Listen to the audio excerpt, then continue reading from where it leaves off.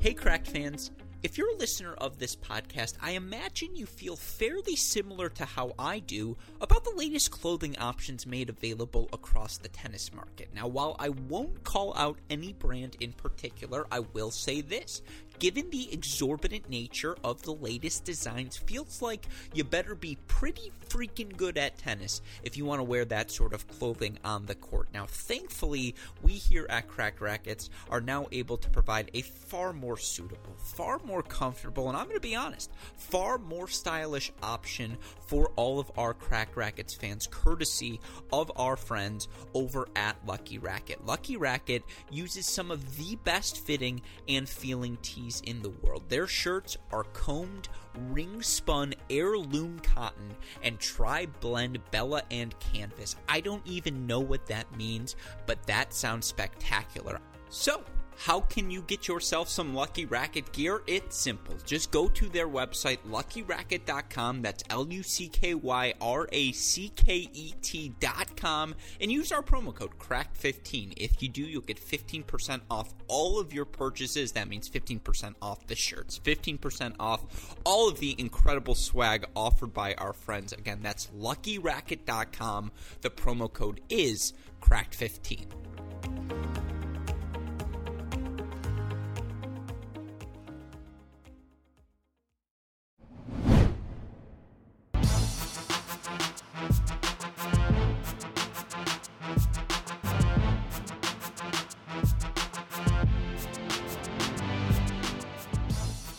Welcome to a Cracked Racquets and Tennis Channel Podcast Network production. My name is Alex Gruskin. Joining me on today's show for our final preview podcast of the 2021 U.S. Open, breaking down the men's singles draw at the event, is a first-time, long-time appearer on our Cracked Racquets podcast. You, of course, know him as your favorite writer for our website, crackedrackets.com. You also know him as a former four-star recruit on tennisrecruiting.net, our all-star college tennis analyst. But don't forget, folks, he's got a lot of thoughts on the pros as well. Joining us on the show today, it's Matt the Cracks the Koyak. Matty, hey, great shot. First time in a long time. It is great to have you back on the show. How you doing, my friend? Doing great, man. Doing great. It's been a good summer. Lots going on. I know you're busy. I'm busy. Everyone's busy. But we finally reached kind of the culmination here. We got the U.S. Open, man. So super excited to get this thing rolling. No doubt about that. And we have a lot to talk about on today's show. First and foremost, of course, a men's singles draw preview. What we're going to do on this show, like we do on all of our draw previews, run through the 4 sections of the draw, answer 4 questions per section as well. We'll talk about the seeds on upset alert. We'll talk about the dark horses that can do some damage. We'll talk about the best first-round matches. And then, of course, we're going to give some predictions as well. But before I get into any of that, while there has been plenty of college tennis results, and I think there are 20 players with college tennis ties in this U.S. Open, Maddie. We talk all the time during the college tennis season about the strength in the level of play in the game right now. I think that has manifested itself pretty clearly at the 2021 U.S. Open. But before we get into any of that, I want to ask you a broad picture here about the ATP Tour because A, it's been a while since we've talked. Curious to hear your thoughts. But B, it does feel like we're in the midst of a generational shift, perhaps more pronounced than ever right now on the ATP Tour. And, of course, this is something you and I have been talking about since 2017, 2018, we first started doing the podcast. But perhaps now more than ever, it feels very, very clear that the generational shift has occurred, and perhaps there's even a new hierarchy at the top of the men's game. So I just want to run some stats by you, run some numbers, get your thoughts. You look at where we are at this season. There have been 48 events played. 29 total players, Maddie, have won titles here in this 2021 season. I believe there are 11 first-time title winners here this year as well. You look at the list of players who have won multiple titles. To me, this is the most telling part. There are 12 players with multiple titles. Djokovic has 4. He's obviously still his best is the best on the ATP Tour. I don't think anyone's denying that. But Zverev's got 4. Ruud's got 4. Medvedev's got 3. Then you get to the group of Sinner, Hurkacz, Tsitsipas, Berrettini, PCB, de Minaur, Basilashvili, that's the outlier. De Minaur, honestly, a little outlier-y as well. And then Rafael Nadal with 2. But what I'm trying to say there, Maddie, and you look at the clubs I like to make tennis abstract, top 10, top 15, top 20, who are 25 in hold and break percentage. It's the same names. Medvedev and Djokovic, both top 10. Rublev, Nadal, Zverev, top 15 club.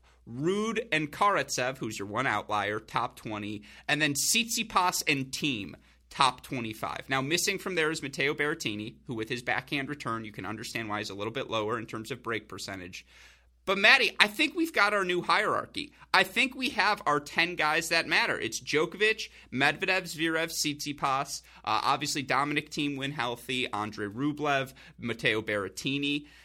And then, honestly, you start to throw in guys like Casper Ruud, guys like Pablo Carreño Busta, and then the Sinners and Hurkaczes of the world. The numbers say it. My eyes say it. What is Matt Stakowiak seeing?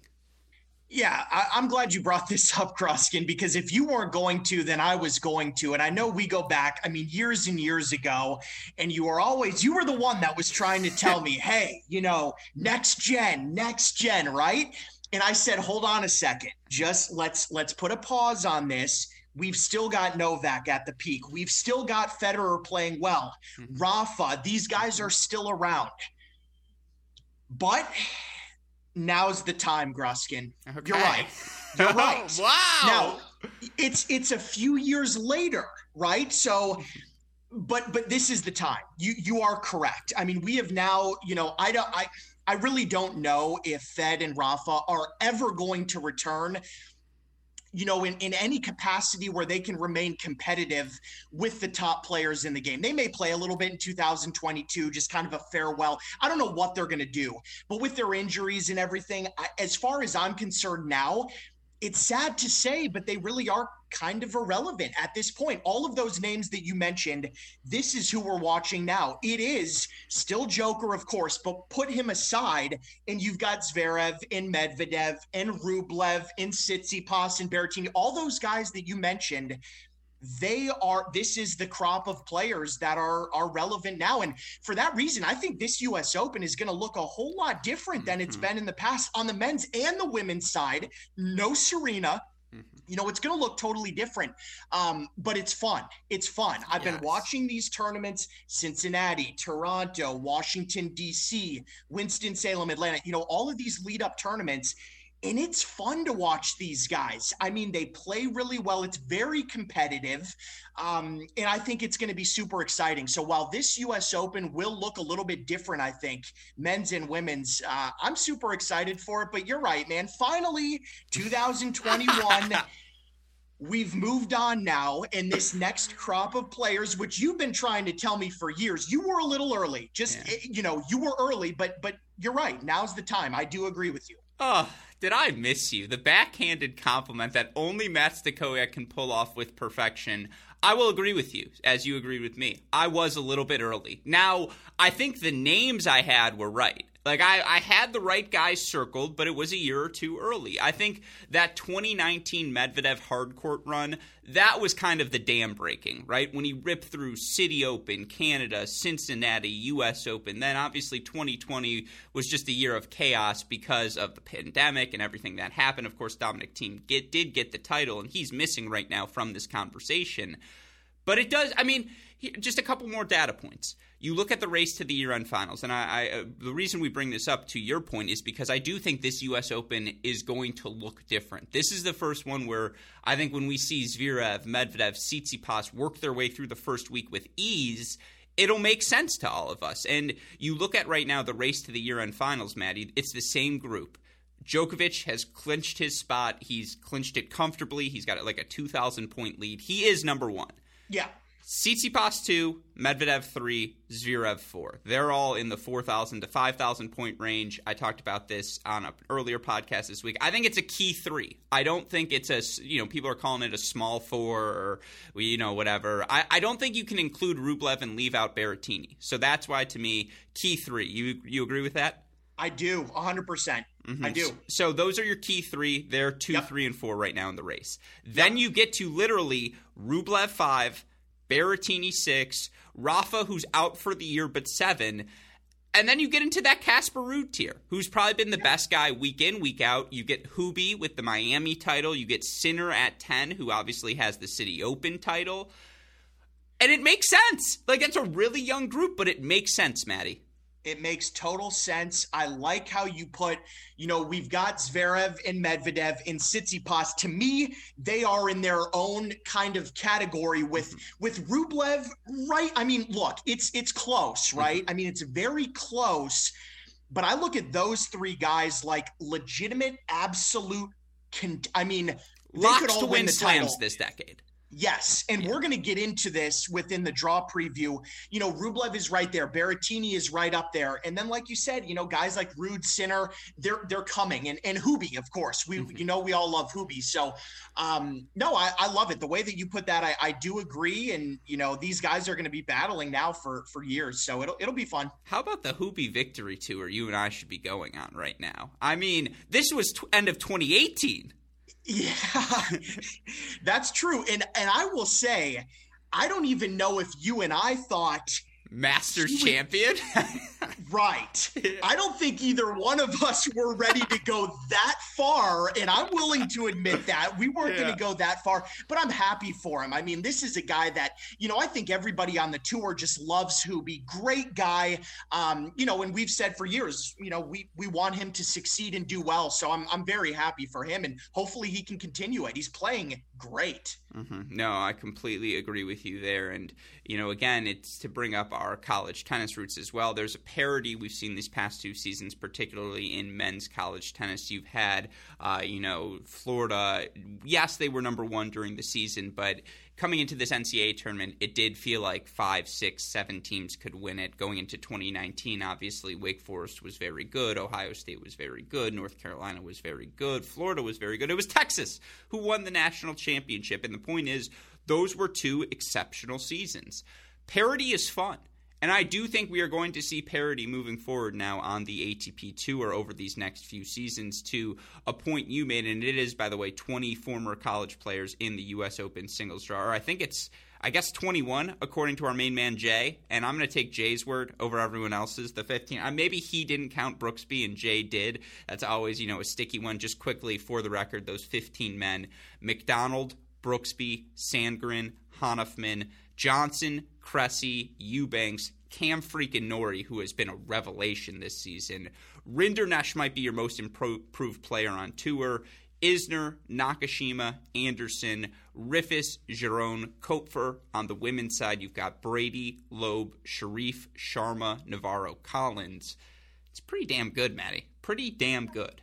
That's a hell of a list there, man. It really is. And it's great to see we've talked about this numerous times, but everyone has to take their own path and do what's best for them.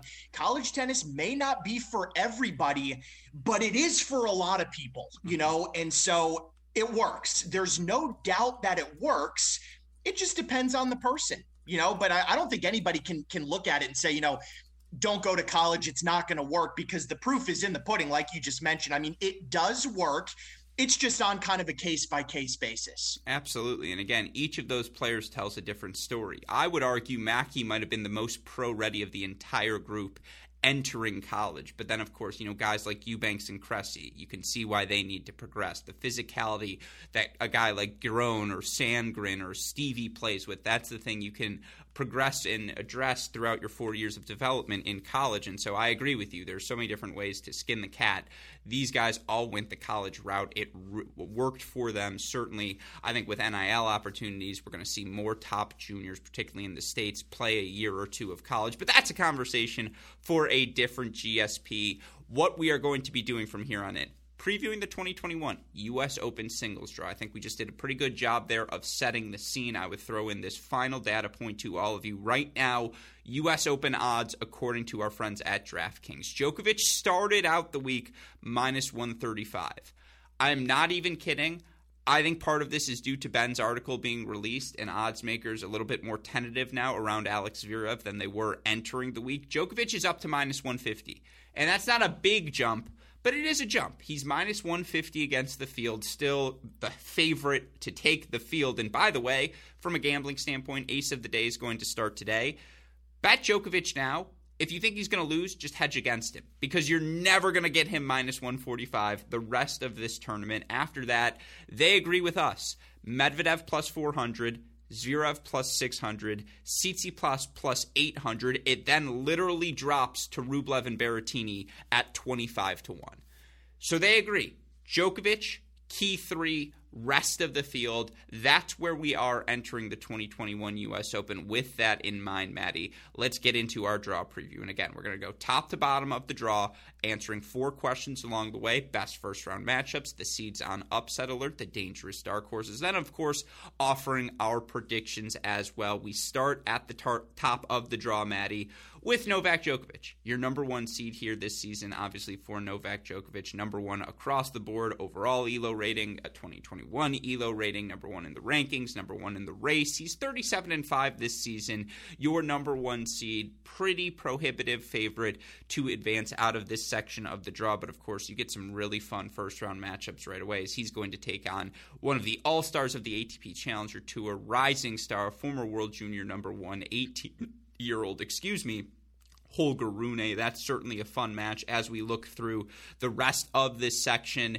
His other top 8 seed is number 6 seed Berrettini. We saw Berrettini honestly play him closer at the French Open than we did in that Wimbledon final, but we've seen them match up at the past 2 slams. You look at the other seeds in this section. Fognini, your 28 seed. Sonego, your number 20 seed. Hurkacz at 10. De Minaur at 14. Karatsev 21. Goffin 27. Let's start with the first-round matchups, Maddie. What are you going to be watching most closely? This is an interesting section of the draw. It does feel like there's some upsets looming. Yeah, this is a pretty interesting section. I mean, obviously, when Novak's in there, he's such a big favorite that it's like, okay, I mean, we all know who's probably going to make it out of here. But, just in first-round matchups, there are a few that really caught my eye. And I think number 1, and you mentioned him a couple of minutes ago, Gruskin, but Alex de Minaur against Taylor Fritz. I mean, that just pops right out at me as a popcorn first-round match. I like Taylor Fritz here. I mean, he's on home soil in America, hard courts, and Demon, to your point, which you said before, this guy hasn't looked like himself this summer. I mean, he is not playing that well. I think this is a great opportunity for Taylor Fritz. And granted, let's be honest, Fritz, the past few tournaments, I think he's on like a 3-match losing streak. He lost Cincinnati, Toronto. Like, he hasn't been playing that well either. But I think this is such a fun match, in the first round that, if you're in Flushing, to watch this, you've got to park right on this court. I don't know if they're going to be on an outside court or where they're going to be playing, but that one's certainly interesting. And right above that, so the winner of that match is going to play Jenson Brooksby or Michael Emer.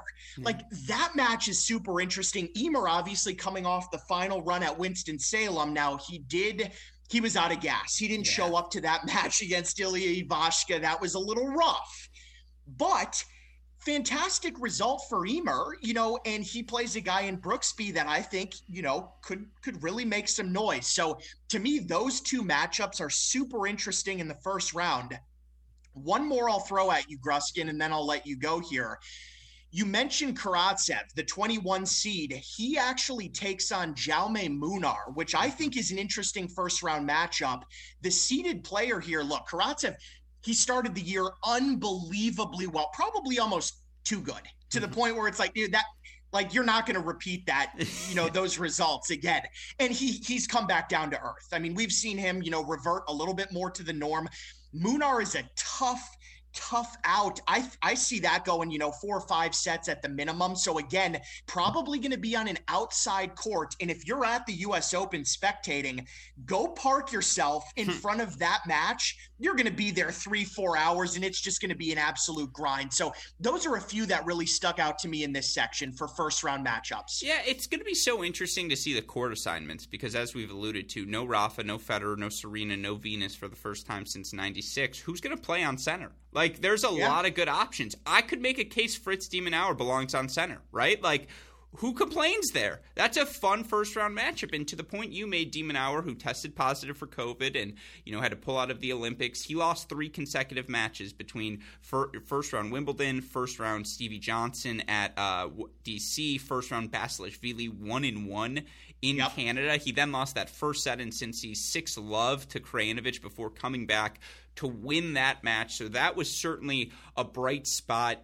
For Fritz, it was interesting. Semifinals Los Cabos, semifinals Atlanta. He then loses 2-2 to Kudla, 6-3 to Duckworth, 3 sets to Albert Ramos Vinolas in a hard court match. That's just, it's not a good loss. Just case right. You're right, and he's unseeded in this event, which is not where he's been for a while. So this is one to circle as a storyline for both players. Now, of course, our friends at Tennis Abstract have a draw forecast, and it projects closeness X percentage to win this match versus Y percentage for the opponent. The closest match by percentage in this section, Fabio Fognini versus Vasek Pospisil. They give Fognini a 53% chance to win, Pospisil 47%.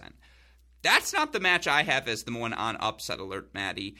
I would argue the match on upset alert is David Goffin against Mackie McDonald. And I think, odds alert wise, or in terms of odds makers, Mackie's like minus 250 right now. Mackie's the prohibitive favorite against David Goffin, who struggled with a bunch of different health injuries and just really has, barring a one blip where he won an ATP tournament earlier this season, he's lost now, I believe, 5 consecutive matches dating back to the second round of Rome. And those losses, Delbonis, Bedene, Musetti, Mute, Peya. Not exactly something you're writing home. Meanwhile, Mackie is back to playing the best tennis of his career. That's a first-round match I'm watching closely because I think he nailed the other ones. That's one I'm watching closely via upset alert. Any other upset alerts stand out for you? I guess Munar Karatsev sort of, but any other early round? I think, to your point, Brooksby is my favorite of the Brooksby, Emer, Fritz, Demonauer section to advance to round 3. Yeah, that's fair. I could easily see that happening. I could see it be Fritz as well. If Fritz, shows up and plays to the level that we know he can, I think it could be Taylor Fritz advancing to round 3. So Demon's on upset alert for sure as the number 14 seed. He's absolutely on upset alert. But I agree with you. Goffin, Karatsev. I mean, those are really the other guys that stuck in my mind. I understand what they're saying about Fognini and Pospisil, because I was thinking about that, but to me, I don't know. I just don't get super excited about that match. That's not one of the ones. If somebody said, hey, you have to pick 3 or 4 matches to watch in the first round, I'm not going to pick that one. But, Pospisil could win. But he's also not playing that well right now. Right, exactly. Your point. Yeah, it's just what are we seeing there? Yeah, to me, I don't know about that one. So I think Goffin definitely, again, he's a shell of himself. We know what Mackie can do. He played so well in Washington, I believe, a few weeks ago. I would say you got to look upsets: Goffin, Karatsev, Demon, and I'd probably leave it there. So here's my hot take for you. I have every seed except Djokovic on upset alert. That's my take for you from this section. And let me make the case one by one, and you just tell me good case, bad case. The worst of the cases is Matteo Berrettini, but here's the case for him. Chardy's been playing really well this season on the hard courts. Big serve, big forehand. He won't be flummoxed by the Berrettini power. Berrettini's still the favorite, but it's a slight upset alert there. Also in that section, Ilya Ivashka, who is playing lights-out tennis this year, Maddie. He's top 40 by ELO rating, top 40 in the race to the year-end finals, just won Winston-Salem, has 4 ATP quarterfinals this year, has done it across surfaces. We just don't know how healthy Berrettini is. That's why he's on a slight upset alert. I don't like it, Gruskin, because Berrettini's my guy. I understand what you're saying there, and I can't really disagree as much as I want to. For me, in my mind, I'm not putting him on upset alert just because it's Berrettini and I love the guy and I want him to win. I understand. The thing about Ivashka is he just played I feel like, is fatigue going to become a factor with him? He's going from Winston-Salem now directly to New York. I don't think he's going to play tomorrow on Monday. He'll probably Their Tuesday starts. Yeah. Tuesday starts.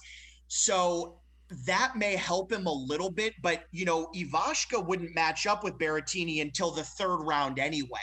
So at that point, who knows? I mean, I don't know. I still think I kind of like Berrettini's draw. I really do. Yeah. No, my counter would be, it was only 25 minutes that match yesterday. So I don't know how tired Ivashka really is. All he had to do was show up. Yeah, but that's fair. No, again, I would agree with you to the extent that I think Berrettini does advance to the quarterfinals in this section. but at the same time, it's not smooth sailing. Like, there are going to be some lumps for him along the way. Yeah, that's fair. And he could go 4 or 5 sets. But again, he seems, if you look at his results at the majors over the last couple of years, he's been pretty consistent, Gruskin. He really has. So I think in 3 out of 5 sets, he's going to find a way with his power, with his serve on the hard courts. He's very comfortable in New York. I mean, he's made the semifinals, a couple of years ago. I think he's going to find a way through, like you said. 4 guys have made the quarterfinals at all, fourth round at all 3 Grand Slams this year. Can you name them? Well, obviously Novak. That's one.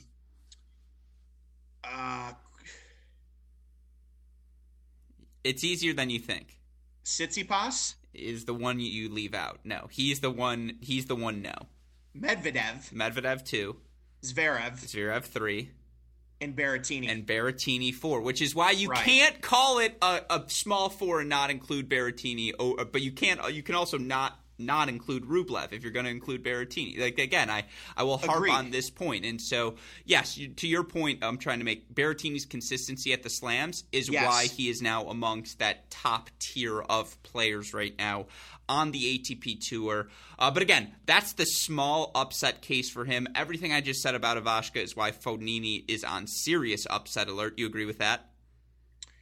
As in I do. Yeah. Even first round, obviously you said the odd or whoever Tennis Abstract or whatever has that the tightest first round match. You say second round upset. I do think Pospisil, if he serves in volleys, if Fabio isn't focused, mentally, you never know what you're going to get with Fabio. I mean, it could be a first or a second round upset for Fabio if he doesn't show up. I agree with you there. For Lorenzo Sonego, 20 seed. Kudla, second round's tough. That's an interesting one. It is. I don't know. I feel like he's played pretty well this year. I mean, Kudla, it's possible second round there. Kudla's playing really good ball. That's why I bring it up. And Lorenzo Sonego has the biggest weapon on the court in his serve and his forehand, but Kudla's just a tough out 3 out of 5. He is. And so that's my interesting, and then the last one, because we already talked through Karatsev, Demonauer, and Goffin. Yep. I love Hubie. You love Hubie. We love Hubie. He's a big match player. I actually think he's better in the second week of a slam than the first. But he's got the Fucsovics section. And, how you could just write that in, Fucsovics into the third round. It happens every slam. It's just oh, man, that sucks. Yeah, and I was thinking, before we started recording, I'm looking at this going, God, why did Hubie have to draw Fucsovics? Come on, of all people. And head-to-head, I think they've only played 1 or 2 times on tour, Gruskin, and Hubie is not won. That head-to-head is in favor of Martin Fucsovics. So I am slightly worried about it, but I think Hubie's play just the way that Hubie is playing, again, I think he finds a way through. You can call it upset alert. I'm picking Hubie, though, to get through that at least into the third round, if not further. I think that's a good call. One of my favorite Hubie stats, he is a primetime player. You look for him this season in 2021. He's 24-15 overall against players ranked, I believe it's outside the top 50 or 51 and higher. He's 12-7. Against players ranked inside the top 20, he's 6-5. The better the opponent, the better the Hubie. 4-3 against the top 10. And so The counter to the Fucsovics point is he'll actually play better because it is Fucsovics. Right. And so, and so the point is this is a very interesting section of the draw. I think we've hit on the dark horses as well in this section, so we don't have to reiterate. Again, there's a reason all of these seeds are on upset alert. It's an interesting section. By the way, we haven't talked extensively about Brooksby, who's a top 35 player by the ELO ratings, by the advanced metrics. You look at him in the race to the year-end finals, he's a top 60 guy as well. Obviously, he's another dangerous dark horse that looms. With all of that said, Maddie, give me your predictions. Quarterfinals, semifinals, who emerges out of this bracket? Yeah, no, at the end of the day, look, Ruskin, it's going to be Novak, and I'm going to go with Berrettini. For me, it really came down to either Hubie or Berrettini. And Berrettini, we just talked about him, man. He's been so consistent at the majors. I know he's comfortable on this court surface, and he's my guy. He's my guy. I do want to say you were on the Berrettini bandwagon first because there's a lot of tennis Twitter love, and he's a handsome man, so I get it. But you were there first. You were there. We're talking like January 2018. We're talking long ago, man, before this guy. I mean, when this guy was in qualies of the U.S. Open, let alone the main draw, we're talking about Berrettini when he was barely cracking the top 200. That was one of your first calls. I agree. One of my first calls. And he's obviously done what I thought he could do. What I saw back then, he is now that's coming to fruition. And I saw it, but you never know if the players are going to reach that potential. He's done it. I'm happy for him. I think he gets through to another quarterfinal. Novak against Berrettini. But of course, the run will stop there for Matteo. And Novak will emerge out of this quarter into the semis. Yeah, I think that's a good call. Hey, it's Kaylee Cuoco for Priceline. Ready to go to your happy place for a happy price? Well, why didn't you say so? Just download the Priceline app right now and save up to 60% on hotels. So whether it's Cousin Kevin's Kazoo Concert in Kansas City, go Kevin, or Becky's Bachelorette Bash in Bermuda, you never have to miss a trip ever again. So download the Priceline app today. Your savings are waiting. Go to your happy place for a happy price. Go to your happy price, Priceline. Boy, do I want to see Djokovic play Brooksby. I want that in my bones. I would also like to see Djokovic play Mackie, by the way, and a Mackie-Nishikori round 2 matchup or a Nishikori-Goffin, those are both really, really fun. Djokovic is going to get tested in Rune round 1, potentially Struff round 2. Yeah, a Nishikori-Mackie or Goffin round 3. He's making it through, though. Yeah, but that a Brooksby or a Karatsev or a de Minaur or Fritz round 4. I'm just saying it's not an easy first week for Djokovic. It's not. It's not. But I think that may actually work in his favor. Yeah, you know what I mean? Just because he knows, like, hey, I'm going to come out from round 1 and I'm going to be Novak and I'm going to go rip through this draw. I mean, to me, there's no way that he doesn't get through unless he hits a lines person with the ball. Yeah, but there's no lines people. And so it's like, yeah, exactly. They even took that away. Well, then there's no chance. Exactly. I'm just saying, of all of the draws he's faced, this is his toughest first week at a Grand Slam this year. This year. And so that said, give me Djokovic to advance. But all this is to say it's looming for a take perhaps later in the podcast. But it's a tricky week 1 for Novak Djokovic. I'll take him. I'm going to give it to Hubie over Berrettini simply because I just love that matchup for Hubie. Just keep things simple, big shots, focus on the return, got to lock in on your passing shots. When Hubie doesn't have to rally, when he can keep things creative but simple, that's the most dangerous Hubie, plus health concerns for Berrettini.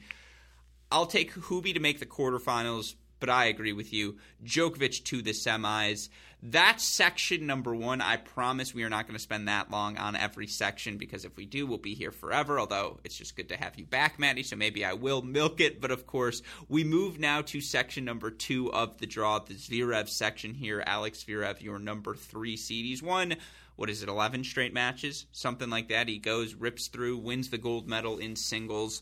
Perhaps more impressive than that, though, was the way he won the Western Southern Open title. And, of course, whenever you're talking Alex Zverev, we say this on every podcast. If you didn't read part 1 of Ben Rothenberg's piece about his abuse of Alia Sharapova for Racket Magazine, if you didn't read part 2 of that story in Slate, go read it right now. If some of you want to skip through this part of the podcast because you have no tolerance, no patience for Alex Zverev talk, I can't fault you for that.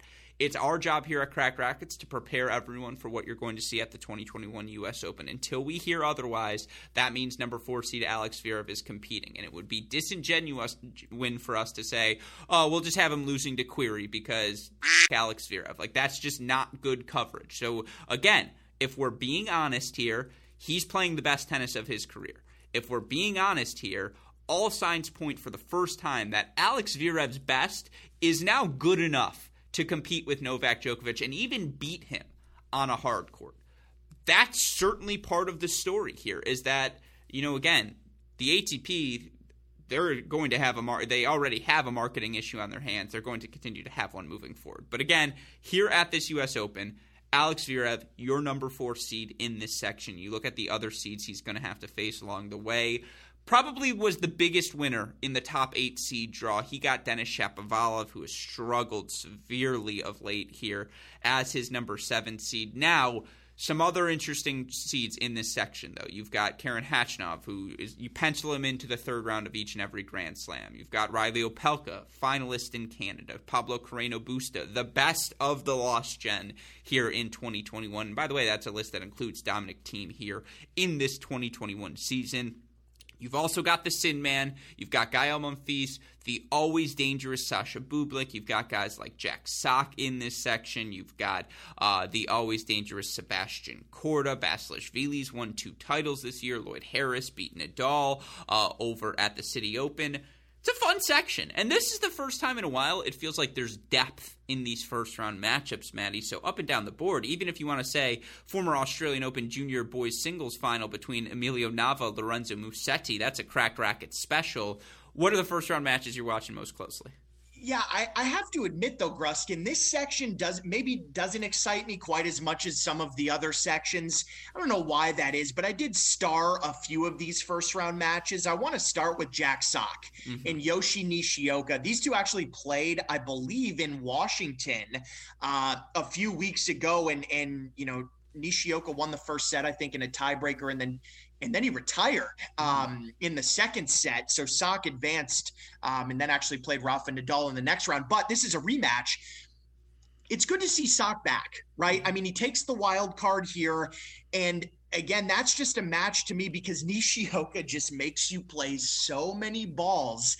Jack Sock can lose a little bit of patience, and he's going to be tested. I mean, in a 3 out of 5 set match, if they're playing in the middle of the day, in the dead heat, I mean, Nishioka can wear anybody down. So I think that could be a very fun, interesting rematch that we just saw a couple of weeks ago in Washington. Other than that, you know, I'm looking Seb Korda, Basilashvili in the first round as well. That's going to be some heavy hitting, Gruskin. I mean, Basil, we know this guy's just going to rip the crap out of every ball that he hits. It's just how he plays. And again, Seb Korda, for me, is a major dark horse, an unseeded player that can really make a run. I'm a big fan of Korda, so that's one that I starred for sure. And then you mentioned this last one that I really like. How about the young guys, Musetti and Nava? I mean, that to me is just super fun. I mean, Nava, again, the young 19-year-old takes the wild card. Musetti, obviously, you know, more experienced, even though they're both super young. I mean, Musetti is really now, you know, kind of an ATP mainstay. I mean, Nava's, I don't even think ranked in the top 300 in the world or 350. So quite a difference there. I just think that's going to be a fun match that I want to keep an eye on because I want to see what Nava can do, you know, against one of his, you know, players that is of a similar age, you know, coming up together in the juniors and everything. So for me, those are going to be some of the first round matchups that I'm watching. Yeah, no, again, I guess it's because I'm nerding out on this one, but it's just, there's a lot of things we Cracked Racquets fans, or I suppose we here at Cracked Racquets discuss all the time. So Hanifman versus Bublik. I love that matchup. Like, I know maybe not the most exciting on paper, but I always enjoy Yannick Hanifman's I can see game. why you like. I know why you like that. Yeah. I really do. For me, if I don't have to watch that one, I guess is what I'm saying. Like, if I have to miss that one to watch like Korda, I'm going to do it. I'm watching Korda Basilashvili over Bublik and Hanfman. I just am. Oh, that's tough. See, here's the thing. I could watch – just if you haven't watched Yannick Hanifman hit an ad-side kick serve and serve and volley behind it, clinic. That's all I have to say. And it's little things like – I just want to see how that and Bublik match up because there's a lot of shot-making talent on that court. And so that's one for me. The Spider-Man is inherently interesting, and you knew I was going to go there. I know. That. But, like, he can beat Cecchinato. Like, he can win that match. That's why it's interesting. Cecchinato just doesn't excite me, though, man. Like, if we're talking about first-round matchups that I, like, get excited about, I don't really get super excited for Cecchinato. Okay, can I throw two more at you, though, that I think will get you excited? Okay. Opelka Kwan, the contrast. It's like 10 minutes only, but you will spend 10 minutes watching. That's fair. More so for Opelka, but yeah, I mean, Okay. I'm just saying, if you're going to have a picture of Karlovic versus Duty at the Tennis Hall of Fame and their hug, this is like a close second. This photo should probably be a little bit under it because Kwan's like 5'10", 5'11", and he's, by the way, been sneaky good this year. Quarterfinals on hard courts, clay courts, and grass courts at the ATP level. Yeah. But to your point, I want to see Riley win this match comfortably. And that's why it's one of my most intriguing first-round matches, because if he's going to make a run here, this is one he's got to win. All right, what's your other one? Khachanov Harris, just because I love me some 6'6" ATP tennis. And this match is the future. It's like if you don't like Khachanov Harris, you're not going to like the 2020s. I don't know about that, man. I mean, yeah, that's a bit of a generalization. It's a bit of a generalization. I don't But Lloyd's good. Like, Lloyd's the sort of guy who can be a disruptor in the draw. I mean, look at this section. If he beats Khachanov first round, he's the favorite. He could make a serious run. Yeah, because Karen's the favorite in this little, yes, to make the fourth round here. I agree. I think Karen's going to make it through, which is, that's fair. I like. This is why I like doing these pods with you, because I know that you're going to bring up some of these matchups that I'm not, and I know you're going to bring them up, and I can't really disagree. I mean, good. No, you could disagree. On this one. No, like, okay, you're right. There's like a small part of me, though, that agrees with everything you're saying. There's like a very small part. Yeah.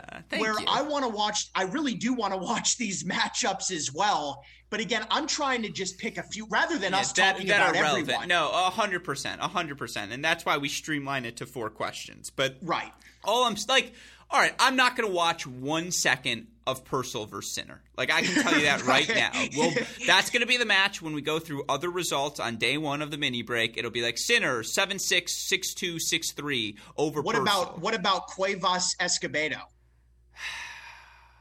To me, yes, I'll watch 10 minutes of it. Like, Ernesto's one of our guys. And so I'll get 10. But what about, like, Cressy Carreno Busta? Like, a Cressy match has a 10-minute expiration date where it's like, all right, start the clock. No, that one I actually do. But that's what I'm saying. It's kind of interesting. Like, I'm in on that match.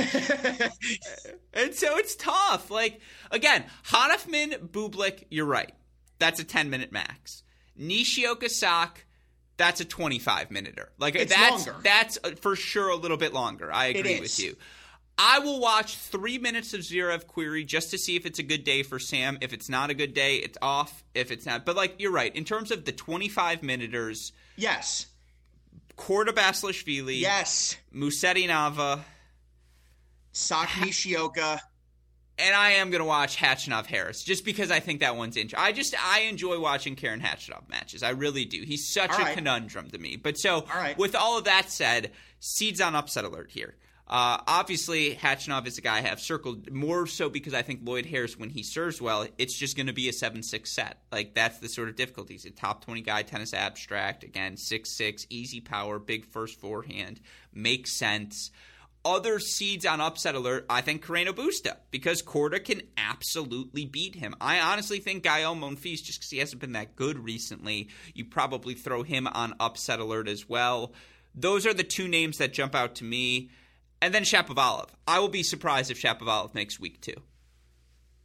Yeah. Now, by week 2, we're talking 3 rounds. Do you think he can win 2 matches and get to the 3rd round? I think Tommy beats him. I think that's the prediction I'm going to make here. That's one of my dangerous dark horses. Then you definitely put Shap on upset alert. I'm not going to go that far. I do think he can make I don't think he's going to lose in the first 2 rounds. I think he's going to lose to Karen. Sure.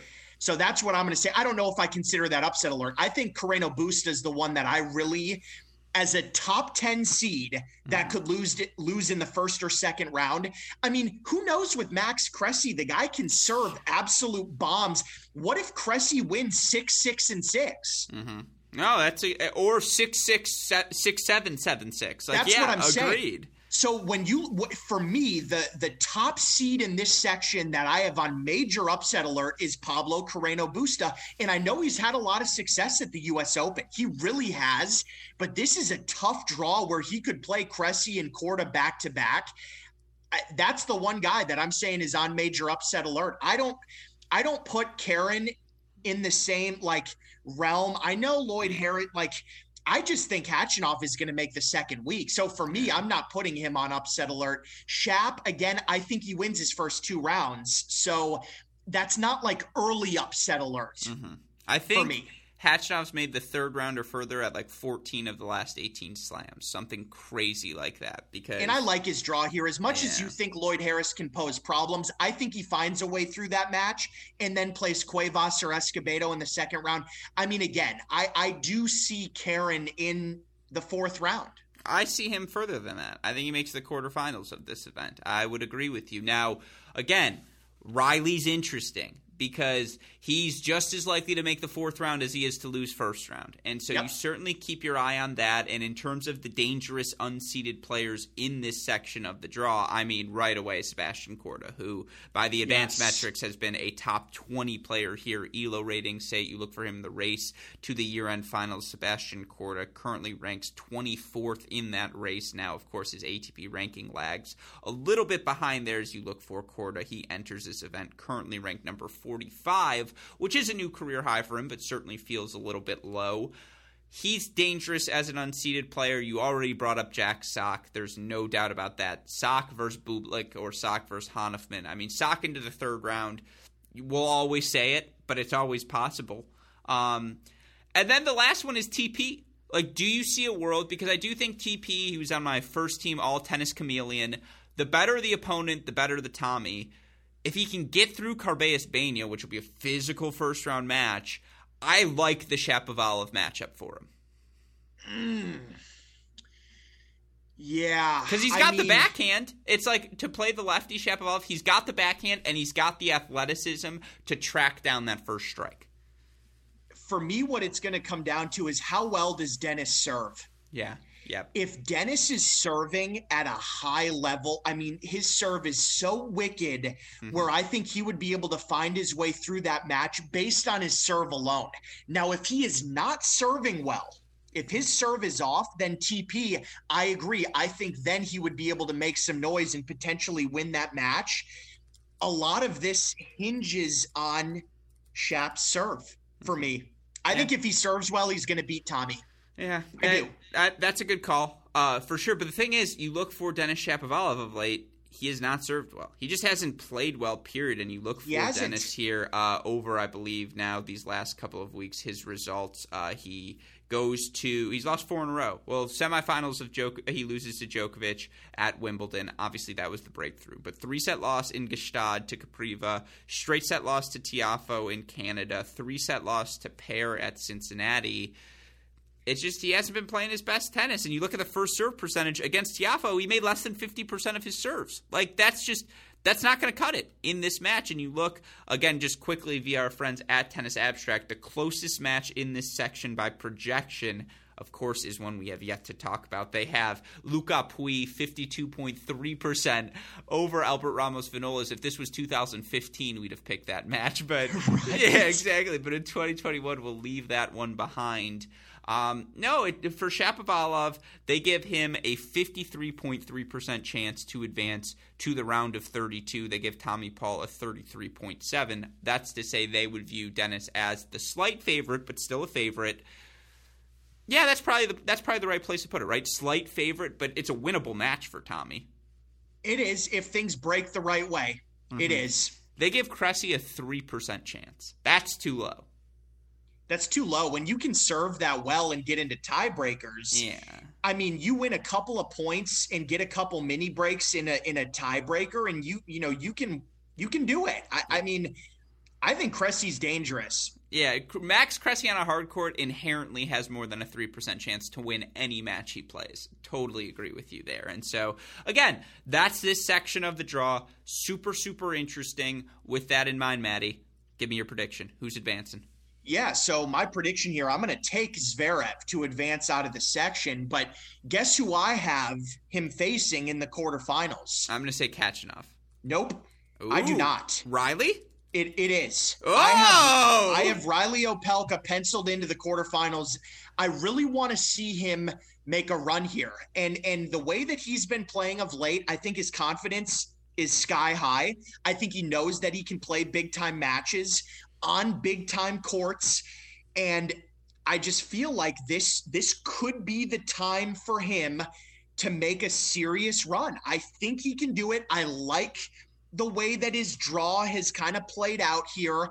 As long as he stays focused, I think he can go all the way to the quarters. Now, I don't have him advancing. I am going to take Zverev, obviously, just off of the way that he's playing right now. That's my matchup, though. Zverev, Opelka in the quarters, and I'll take Zverev. I love it. I love it. I love it. I'm going to take Khachanov. I just think in this sort of format, 3 out of 5, he checks every mark. He's got the serve. He's got the forehand. He's got the physicality. The backhand is not a net negative. Like, his backhand is fine on its best days. It's good. He's such a tough out. And I do think, again, for Riley, 4th round there against Khachanov would be the matchup. If Riley makes the 4th round of this U.S. Open, that's a success. And I just think at that point, Karen's a tough matchup, just physically for him, that stage, first time for him at that stage. So I would take Khachanov there, but to your point, and I talked about it extensively, so I don't have to say it again here, I think Zverev's best is the best right now on a hard court on the ATP Tour. I don't know. Like, again, you would think that if the accusations against him were going to phase him, they would have already, and they haven't. Yeah. I can't speak to that. I mean, because I don't know. All I can go off of here is what I've seen of him on the court recently, the way that he's playing. He's playing as well as he's ever had. I mean, I can't pick against him. I mean, he won a gold medal. He's hot. He is hot right now. And, off the court stuff, I'm not in tune with, I don't talk to Zverev. Yeah. We're not friends. I don't know the guy. So I can't tell you how he's feeling, but all I can do is go off of what I've seen. And I really like what I've seen. I think he gets to the semis. That's breaking news here. A lot of people say they thought you and him were friends, that you're part of the Zverev camp. I know. They confuse you for Melo all the time. They're like, is that Matt Stakoyak in the box? It's like, no, come on. You guys know that's not him. So I appreciate you clearing that up here. But again, with that in mind, we both have Zverev advancing. Let's move on now to the Tsitsipas section. And I don't know whether it's by proxy, osmosis, whatever term to use here, but for some reason, of all of the sections, this one just feels the most open, and we've talked about it before. Again, coming into this event, odds makers reflected Medvedev, who wins in Canada, Zverev, who's won 2 straight hardcourt events, and Djokovic is Djokovic. Those guys they feel like locks right now. Tsitsipas, though we had the French Open final, those semifinals of Cincinnati is not bad by any stretch of the imagination. It just feels like this is the vulnerable section. And to be honest, this is a loaded section of the draw. You look for Stefanos Tsitsipas, first round, he's got Sir Andy, obviously Andy Murray. And let's be clear, no upset alert in sight. I love it. No, you're not going to find a bigger Andy Murray fan than I am. You're also not going to find a bigger Andy Murray truther than I am. And if I have to watch him hit more slices, I will continue to cry during his matches. But, I mean, everyone else in this section. You've got number 26 seed Cam Norrie, who by advanced metrics has been a top 15 player this season. You've got the always dangerous big hitting Ugo Humbert, Felix Auger-Aliassime coming off of his first Grand Slam quarterfinals, your 12 seed. You've got Christian Garin in this section, Roberto Bautista Agut, Filip Krajinovic, as well as number 5 seed Andre Rublev. But perhaps even beyond that, Maddie, some of the first round matches in this section, absolute fireworks. Yeah, this is a good one. This really is a good one. And it starts with Tsitsipas and Murray. And again, like you said, no upset alert here whatsoever. But I still want to watch it because it's Murray and it's Stefanos. And I want to watch it regardless, even if it's straight sets, 6-3, 6-2, 6-3. I still have to watch this just because. I'm going to cry. It's going to be so tough to watch because it's the fitness. He's slow in his outer thirds now. And it's just Tsitsipas has the weapons. I appreciate you consoling me here. It's just like Tsitsipas hits his forehand big enough that that's exactly what you need to just crush this version of Andy Murray. Yeah, it is. And I think it could be kind of ugly. Bad, yeah. But I still want to at least view it with my own eyes. It's a 25-minute at a minimum. At a minimum, for sure it is. But on top of that, you mentioned Cam Norrie, who's been outstanding this year. How about Carlos Alcaraz? I mean, that is a popcorn That's a 2-hour. I will watch. That match will have a tab open from start to finish. That is an absolute popcorn matchup that you have to tune into. There's no question about it. How about Nick Kyrgios in RBA first round? It's another one. It'll be open. That is another one that you have to watch. And now I know Nick Kyrgios pulled out of Winston-Salem. He had a left knee injury. I don't know the extent of it. Was he really just trying to head up to New York and prepare for the we don't know exactly what's going on with Kyrgios, and we never do. My thing is, if they put this match at a night session with the crowd there, he's going to want to show up and win. And for RBA, unfortunately, it's like, damn, man, like, why did I have to draw Kyrgios? Why'd you have to put him on, Ash Stadium at, night session with the crowd engaged and everything? Because that's when Nick Kyrgios wants to play.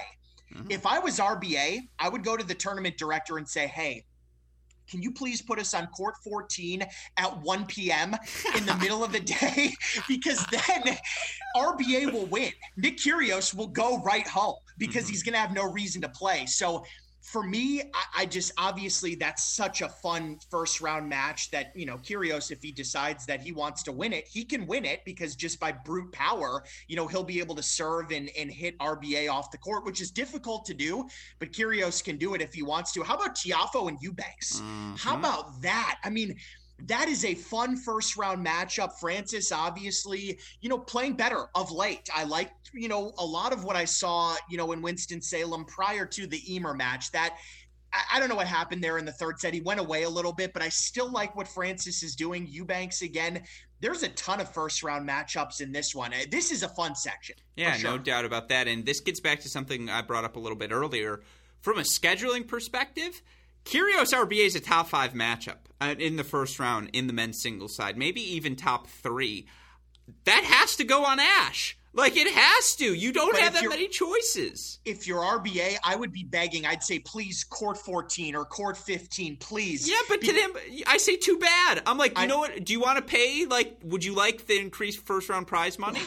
Well, you know what? They put it on Ash at 7 p.m. or 9 p.m. Guess who wins? Yeah, I agree with you. I think it's upset alert 100%. Even with a bum knee, give me Kyrgios at 9 p.m. on Ash over just about 90% of this draw. Like packed stadium. I mean, the crowd's going to be into it. God, man, it's a shame for RBA because Robbie Batts, this is a guy that could go deep. I mean, this is the window. This is his one. Like this season, next season, last season. He's got the ability, but man, when you draw Nick Kyrgios, and then on top of that, it goes on Ash Stadium on a night session, it's like, well, you lose. Yeah, 100%. But no, those are interesting ones. The only one you left out that I would add to the mix, by the way, yeah, do you know where I'm going here? I absolutely know where you're going, and it was an honorable mention for me. Rinderknecht Kecmanovic? Yeah, for sure. Of course. You know Mumir is just like I can't help it. I can't help it. There's just something about his game. I'm just fascinated by it. Like, I just don't understand why a guy who's that consistent, Brooksby-esque, hasn't had a Brooksby-type run. Like, I think it's very similar what they're both able to do. Brooksby, a little bit higher percentage. Kecmanovic, probably a little bit more explosive. Yeah.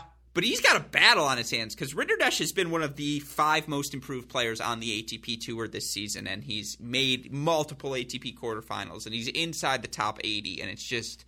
and he's got the bigger weapon, probably biggest weapon on the court in his serve. That's a super, super fun one. Now, the closest first-round match, according to Tennis Abstract's projections, is in this section of the draw.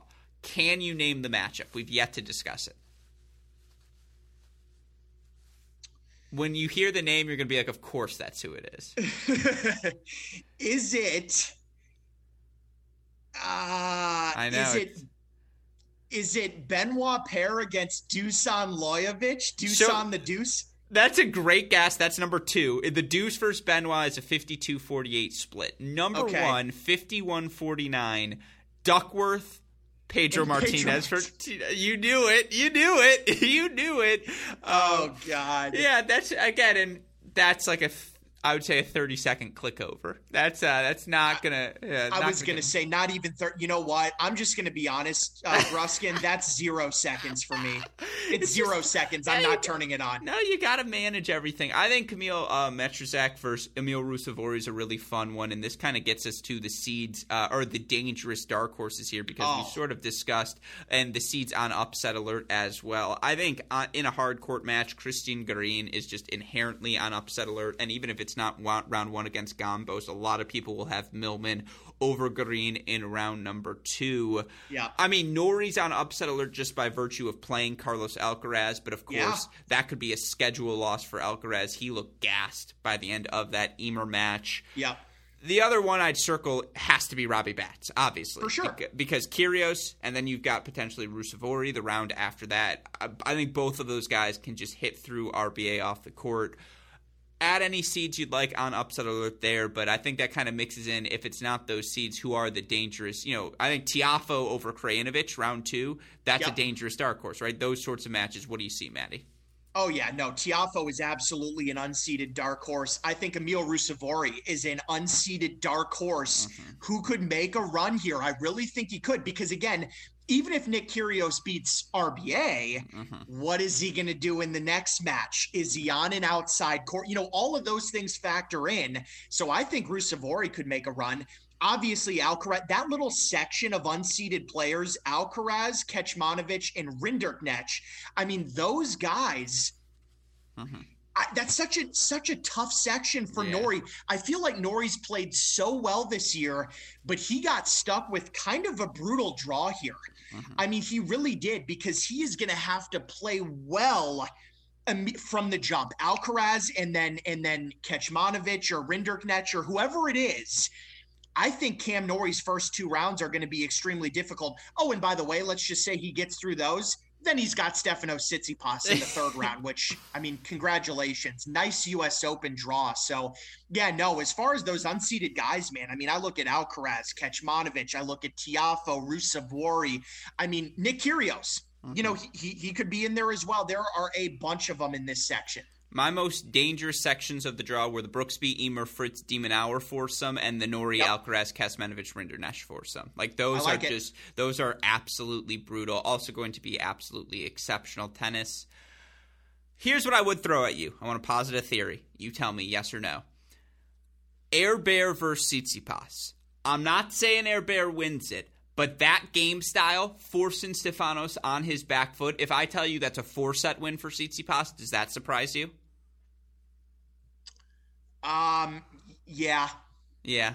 I'd say I'll go straight sets. Okay, that's fair. No, I'm curious because traditionally in the past, although Tsitsipas is now a top 25 in break percentage sort of player, but into the backhand returns, the serve and volleys, that would have given him trouble 2-3 years ago. Yeah. And look, this is going to lead us into our predictions for this quarter here. I know the recency, like that last match where we saw Stefanos Tsitsipas up double break in the 3rd set on Zverev in the semis of Cincinnati. I know that is leaving a sour taste in some people's mouths, and that was brutal. For Tsitsipas, that was bad. That was bad. You cannot lose that match in that type of a situation. But let's pump the brakes here. Look, I'm picking Stefanos Tsitsipas to make it through this section. I absolutely am. My quarterfinal matchup is Tsitsipas and Rublev. And I know we've talked about all these dark horses, all the unseeded players, but when I look at this, I'm not going to pick against Tsitsipas or Rublev. I know that's chalk. I know that's the number 3 and the number 5 seeds. But again, these two, when we talked about at the beginning, they're in a different category now. Rublev is right up there with Tsitsipas and Medvedev and Zverev and those guys. I just think at the end of the day, 3 out of 5 sets in a Grand Slam, my picks to make it out of this section, it's Tsitsipas versus Rublev. And I'm going to take Stefanos Tsitsipas over Andre Rublev to make the semifinals. I am. I know that last match was brutal. I don't care. Overall, I like what I've seen out of Stefanos Tsitsipas. He's breaking at a higher percentage, like you said. He takes care of his serve for the most part. His all-court game, I don't think that loss is really going to affect him too much mentally. I think he's going to reset. and I think he's going to make a deep run here. Mm-hmm. Where are you on the Felix train right now? I like Felix. I do. And I think Felix, again, he's in a weird section where he may have to play Robbie Batts. He may have to play Kyrgios, Ruusuvuori, all within the first, in the third round, probably he would face them. Then you get to the fourth round and you've probably got Andre Rublev there. I think it's going to be tough because that third round matchup is going to be difficult no matter who it is. Bautista Agut, Kyrgios, Ruusuvuori. His fourth round match, probably Rublev, is tough. I think he would really have to put something kind of extraordinary together to go all the way through this section. I like FAA. I do. Mm-hmm. I've always been a big fan of him, and I want to see him do well. I just don't see him breaking through to the quarterfinals in this tournament. I think maybe potentially fourth round where he would face Rublev. So the reason I ask is because there's going to be a section where things go funky, right? There is. This is the one to me. Zverev one has potential because there's a lot of talented seeds in that section of the draw. I'm picking Opelka in that section. Yeah, but I'm saying beyond that, even to the semifinals. Like, do we really think do we really think we're gonna get all top four seeds chalk? Like right now, because I'm gonna pick Medvedev for sure. I have no wavering in my Medvedev pick. But right now, you have Tsitsipas over Rublev. I do. Right now, so I have their career head-to-head. FAA versus Rublev. They played twice. Rublev's won both matches. Tight three-set matches. Very, very tight three-set matches. I just think there is going to be – I just don't think we're going to get all top four seeds. I don't think we're quite there yet. Now, maybe we are. And we started this conversation with a talk about the generational shift, the key three. Yep. Do I double down on that? Do you want me to take seeds? All right, I'm with you. I'm doubling down on that. Look, I'm doubling down on it. I'm just telling you right now, I am, because what you brought up the very first part of this podcast, we were talking about this shift. Yeah. It's here. This is it. It's here. I'm doubling down on it. I'm just telling you. All right, I'm with you then. I'll double down as well. I'm going to take Tsitsipas. I'm going to have him beat Felix. I think something clicked for Felix this summer. I think he's playing really, really good ball. I know for him, you look, I believe, for Felix who did he lose to in Cincinnati? I believe it was quarterfinals. I want to say he lost Tsitsipas, 3 sets. That's what it was, as a matter of fact. But he beats Berrettini there, beats Khachanov, beat Fucsovics there. That was a really good tournament for him. Yeah. I think he gets a couple of good wins in this event. I think he gets to the quarterfinals, knocked out by Tsitsipas. But again, you look at this section of the draw on Tennis Abstract. The closest matchup in this one is the closest matchup in the tournament, first round wise. Duckworth versus Pedro Martinez Portero, the other fun one. Pair versus the Deuce. You've also got Mannarino. 50.5% to Air Bears 49.5. That is actually the closest of the tournament. So it should be a super, super interesting section. But last, but certainly not least, your number 2 seed, number 2 player in the world, Daniil Medvedev, section of the draw. You look for Medvedev. He's going to kick off his campaign against the veteran Richard Gasquet. We imagine he gets through that pretty comfortably. You look at the other sections of the draw. Is it good or bad that he got number 8 seed Casper Ruud? On the one side, Casper Ruud, few deep runs at the Grand Slams. In fact, I don't think he's got a second week yet to his name. On the flip side, he has been one of the 8 best players on the ATP Tour this season. Now, a lot of his successes come on clay, but quarterfinals of both Canada and Cincinnati is good.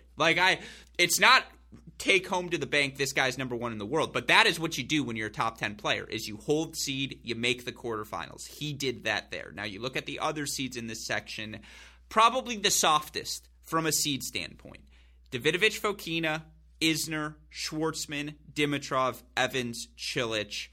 Again, for me, it's collision course, Daniil Medvedev, semifinal round. I think he won the lottery pool of best sections. He also got Djokovic and Zverev on the other half of his draw. All of that said, we're not going to be writing this one off, right? There's some fun first-round matchups in this section, Maddie. There are. I mean, again, we rematch Isner and Nakashima, 2 Americans, unfortunately, that have to play in the first round. But it's a cracked racket special. Cracked racket special, and they played in Los Cabos. Nakashima got Isner. They played the next week in Atlanta, and Isner got Brandon. So this is kind of the final rubber, right? It's like, okay, we're 1-1. Let's settle this thing at the U.S. Open. So 3 out of 5, exactly. I love that fact too. It's like, let's settle this, but 3 out of 5. Correct, exactly. So it actually set up perfectly, and then that's going to be a fun match. Obviously, and you. I'm sure, you would have mentioned this if I didn't, but I'm going to beat you to it. Sam Riffice against Grigor Dimitrov. I mean, that obviously, I have to see how Riffice looks in, such a big stage. Do it.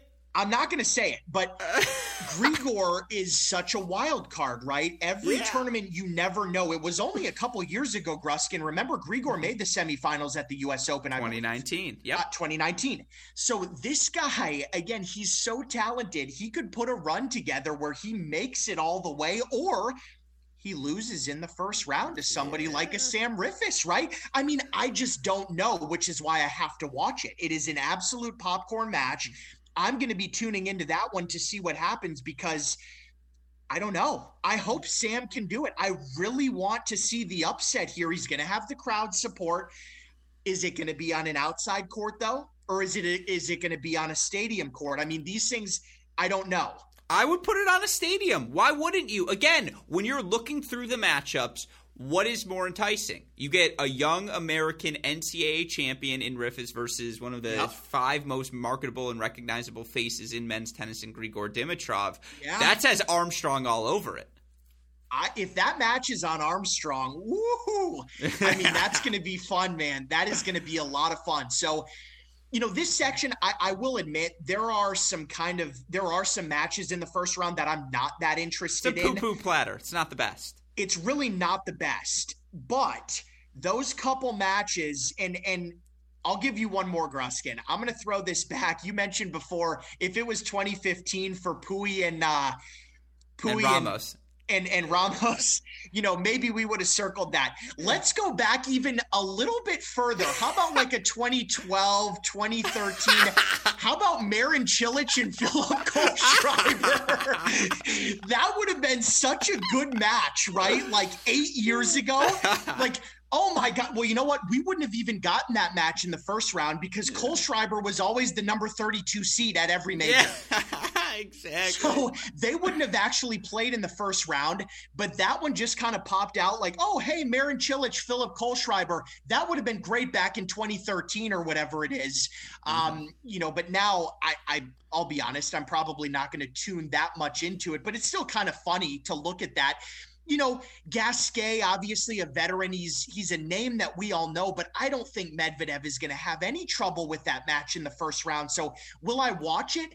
Yeah, I'm probably going to watch it just to see what Medvedev looks like. I'm not going to watch that because I think there's upset alert potential or I think it's going to be a super competitive match, No, all fair.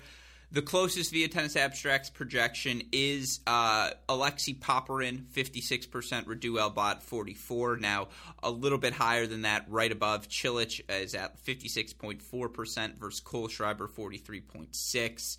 But yeah, this is, they have Casper Ruud, Tsonga 60-40. It's not a 60-40 match. That's obviously respect to Tsonga's past performance.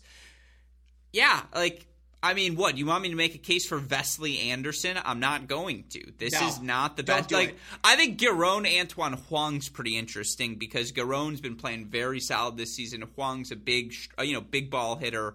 I think Giron's a favorite, though. I agree. I don't think that could be that tight of a match. Marcos Giron is going to win that. Yeah, but the one that you're right, and I'll say it, it's my upset prediction of the first round. I think Sam beats Grigor. I really do. I think the better the opponent, the better the Sam. We both agree. He's a tennis chameleon, yes? Now, is he to this extent? No. But Grigor's not exactly playing his best tennis right now, and he's just physically a little bit all over the place. I know he got a good couple of wins under his belt in Cincinnati, but I'm feeling some spice, and I think that's where the spice comes. Can I see the storyline in my head? I can. If it's not Sam, I think it's going to be Popyrin, but in terms of the seeds on upset alert, Grigor in this section is my number 1 seed on upset alert. Now, Isner. Isner, sure. Versus Nakashima, duh. For sure. But outside of those two, like Schwartzman, Anderson, you don't love the matchup, but this Kevin Anderson, it's a little bit less daunting. Like, again, I guess when you're looking across the board here, Maddie, seeds on upset alert, dangerous dark horses, like Nakashima, we've already discussed. Yep. Honestly, Marcos Giron is like Dan Evans isn't playing his best right now, so I really do think Marcos could hang with him. And Dom Kopfer, but he would have to beat Medvedev second round. That's the tough part. If you switched him and Andahar, he would be a dark horse. You didn't, so like I guess it's Giron, Nakashima, and Kopfer. You notice I have a type: college tennis players. Like I guess Van de Sculpt because he hits big, but not really. Like that's really it. No. This is my least favorite of the sections, if I'm being honest. Yeah, I think that's fair. I agree. This one's going to be pretty straightforward for me.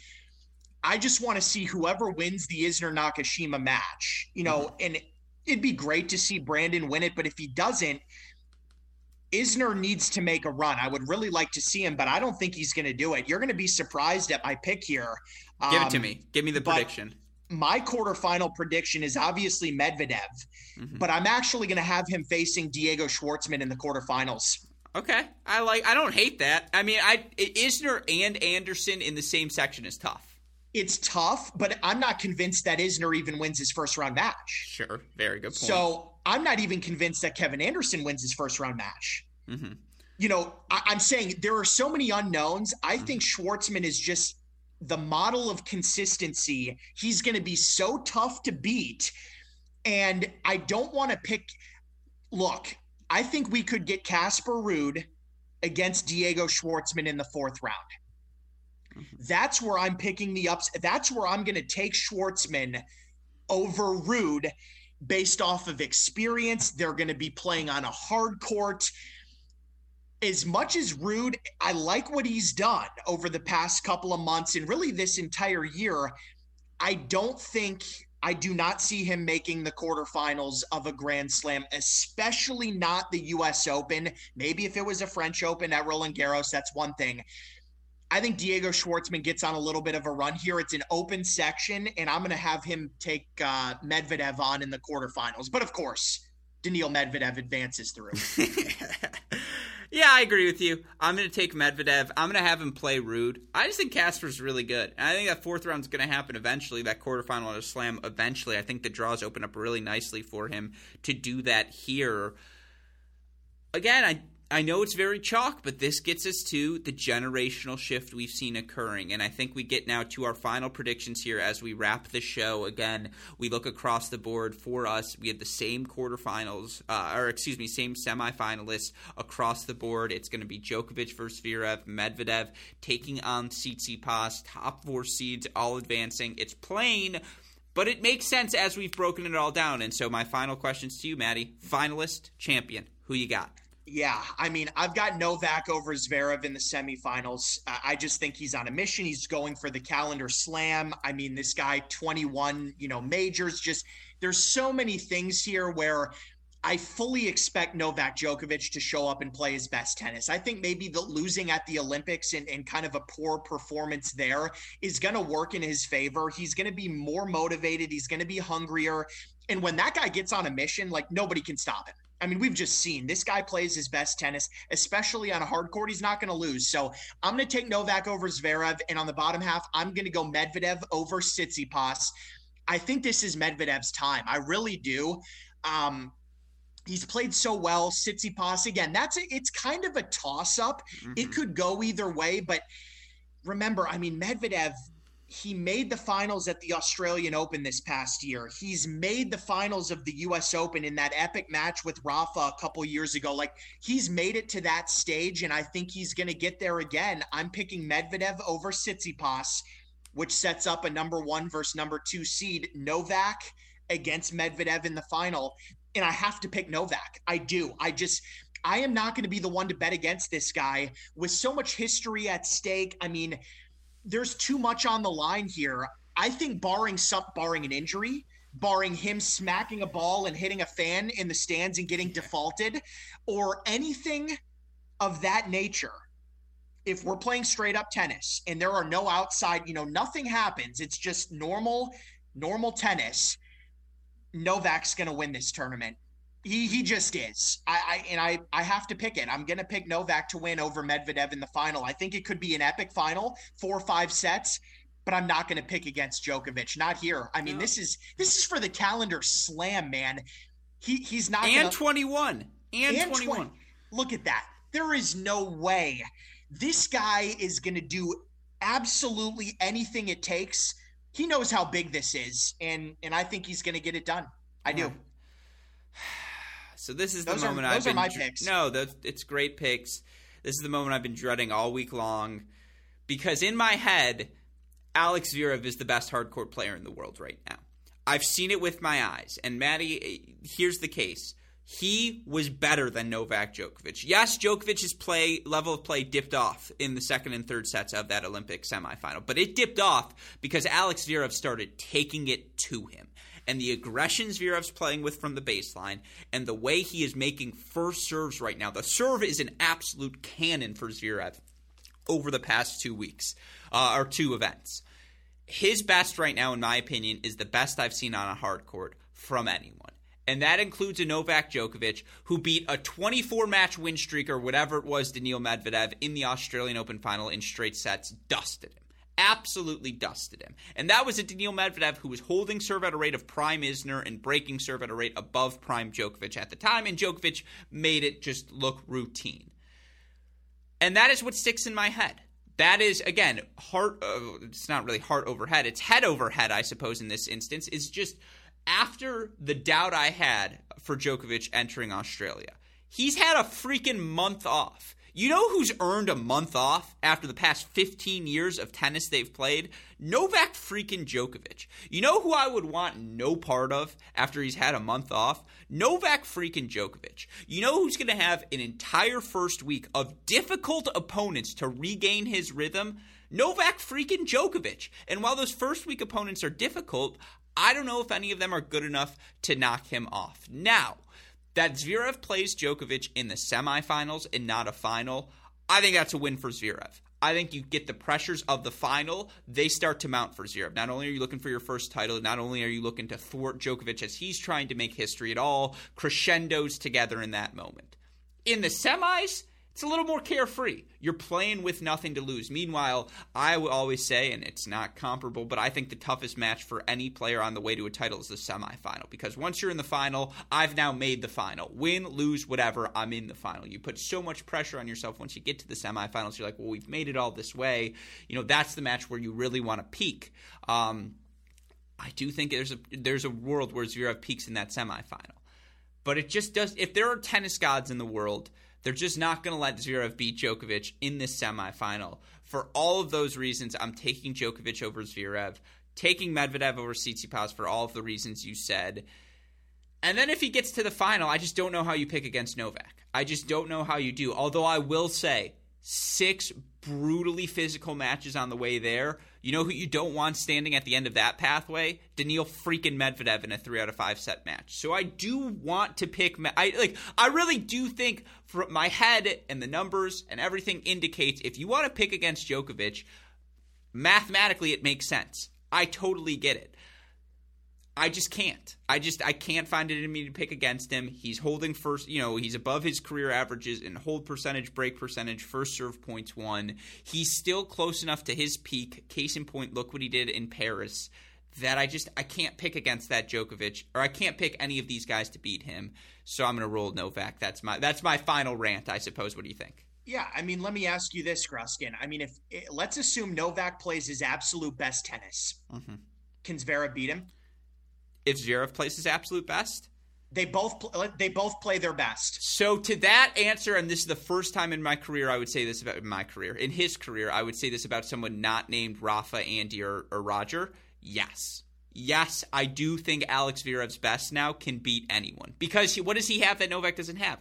The 135-mile-per-hour serve, Maddie. If he's landing that, it's just he can win. He was up breaks in 3 out of the 4 sets in their matchup in Australia this year. Like, he just didn't get over the finish line. If the serve is clicking, I think he can. I don't think he can. I think if Novak is playing his absolute best, if Novak's off, you're right.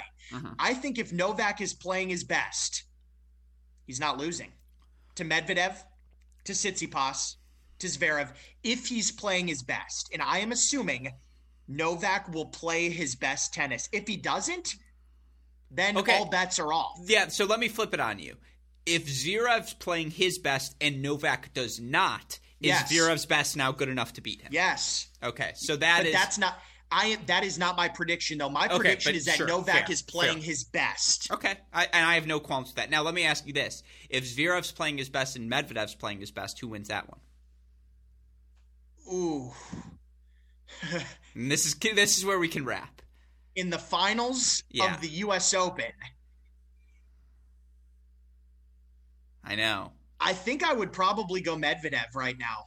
The solidness, just again. I think so. Yeah, I don't hate that. I don't know. think Zverev's upside's better. I just think it's more dynamic. It is. Yeah, there's a little more oomph from the baseline. There's no doubt about that. I agree there.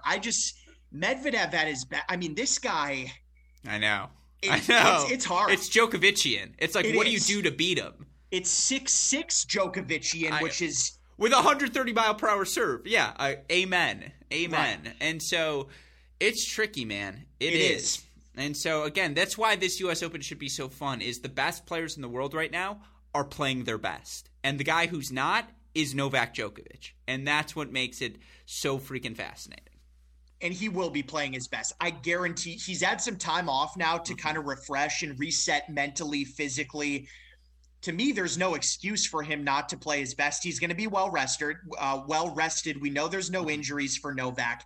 Mentally, he should be going into this tournament as strong mentally as he's felt in a while.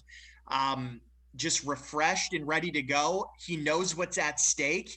And usually when there's more at stake, this guy's risen above every single time. I mean, and he gets the job done. There's history to be made, and I don't think anybody can stop him. Yeah, no, again, well, with all of that said, that is your 2021 U.S. Open men's singles draw preview. We're both taking Djokovic, but we're both projecting a really, really fun 2 weeks in New York. And Maddie, I'm telling you this right now. You're coming back on the show during the mini break. We're getting you, or during this U.S. Open, we're getting you on to recap one of the days. It's one of our favorite podcasts to do. I would argue our daily coverage was at the 2018 Australian Open. I want to say was the first time we went daily. That's what inspired the mini break podcast to form day in, day out. And so we got to get you back on throughout that. But of course, again, always appreciate you taking the time to come on and chat some pro tennis with me before we sign off. I do just want to remind everyone, I was wrong at the top. It's a mini break, not a Great Shot podcast. Realized that about 10 minutes in. Nevertheless, a shout out as always to our friends at Tennis Point, tennis-point.com. The promo code is CR15. If you missed any of our pre-tournament coverage, we covered it from every angle. Contenders, dark horses, state of American tennis, draw previews, you name it, we've done it here at Cracked Racquets. You can find all of that content on the website, crackedrackets.com. Of course, if you need the more immediate updates, Twitter, Instagram, Facebook, YouTube, we are at Cracked Racquets. You want to message me directly, I'm at Great Shot Pod. A shout out, as always, to our super producers, Max Fligger and Daniel Westoff, for the of an editing job they do day in, day out. Shout out as well to our friends again at Tennis Point, tennis-point.com. The promo code is CR15. With all of that said, for my I guess I got to offer you the final word, Maddie. Any final thoughts? Anything left to say about this tournament? I think we hit it all. I think we hit everything, man. It was good to be back on with you, and let's kick this off. I'm ready for the Open, man. No, all of that is to say, again, for all of these, again, we'll get you back on to talk college a little bit later as well. We'll get you on to do all of these different things. Get back, Chris. Should we just leave Chris off now? Is it time to ditch Chris on the highway and just kind of... I don't know if we could, though. The problem is there's some math stuff and some rules stuff where it's like, hey, do you mind just explaining this, Chris? What if we brought him on for like one little segment? Like if we needed help or clarification on something, we could bring him on. Otherwise, we ditch him. Yeah, it's just like you owe us. You only come on for the ranking segment. That's it. Like that's all we want you for. It's just 2 seconds at the end.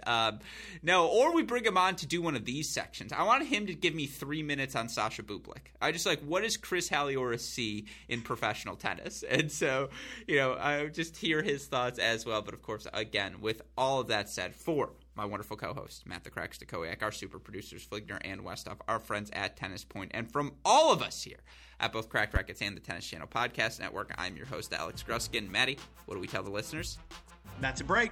And we will see you all tomorrow. Thanks, everyone.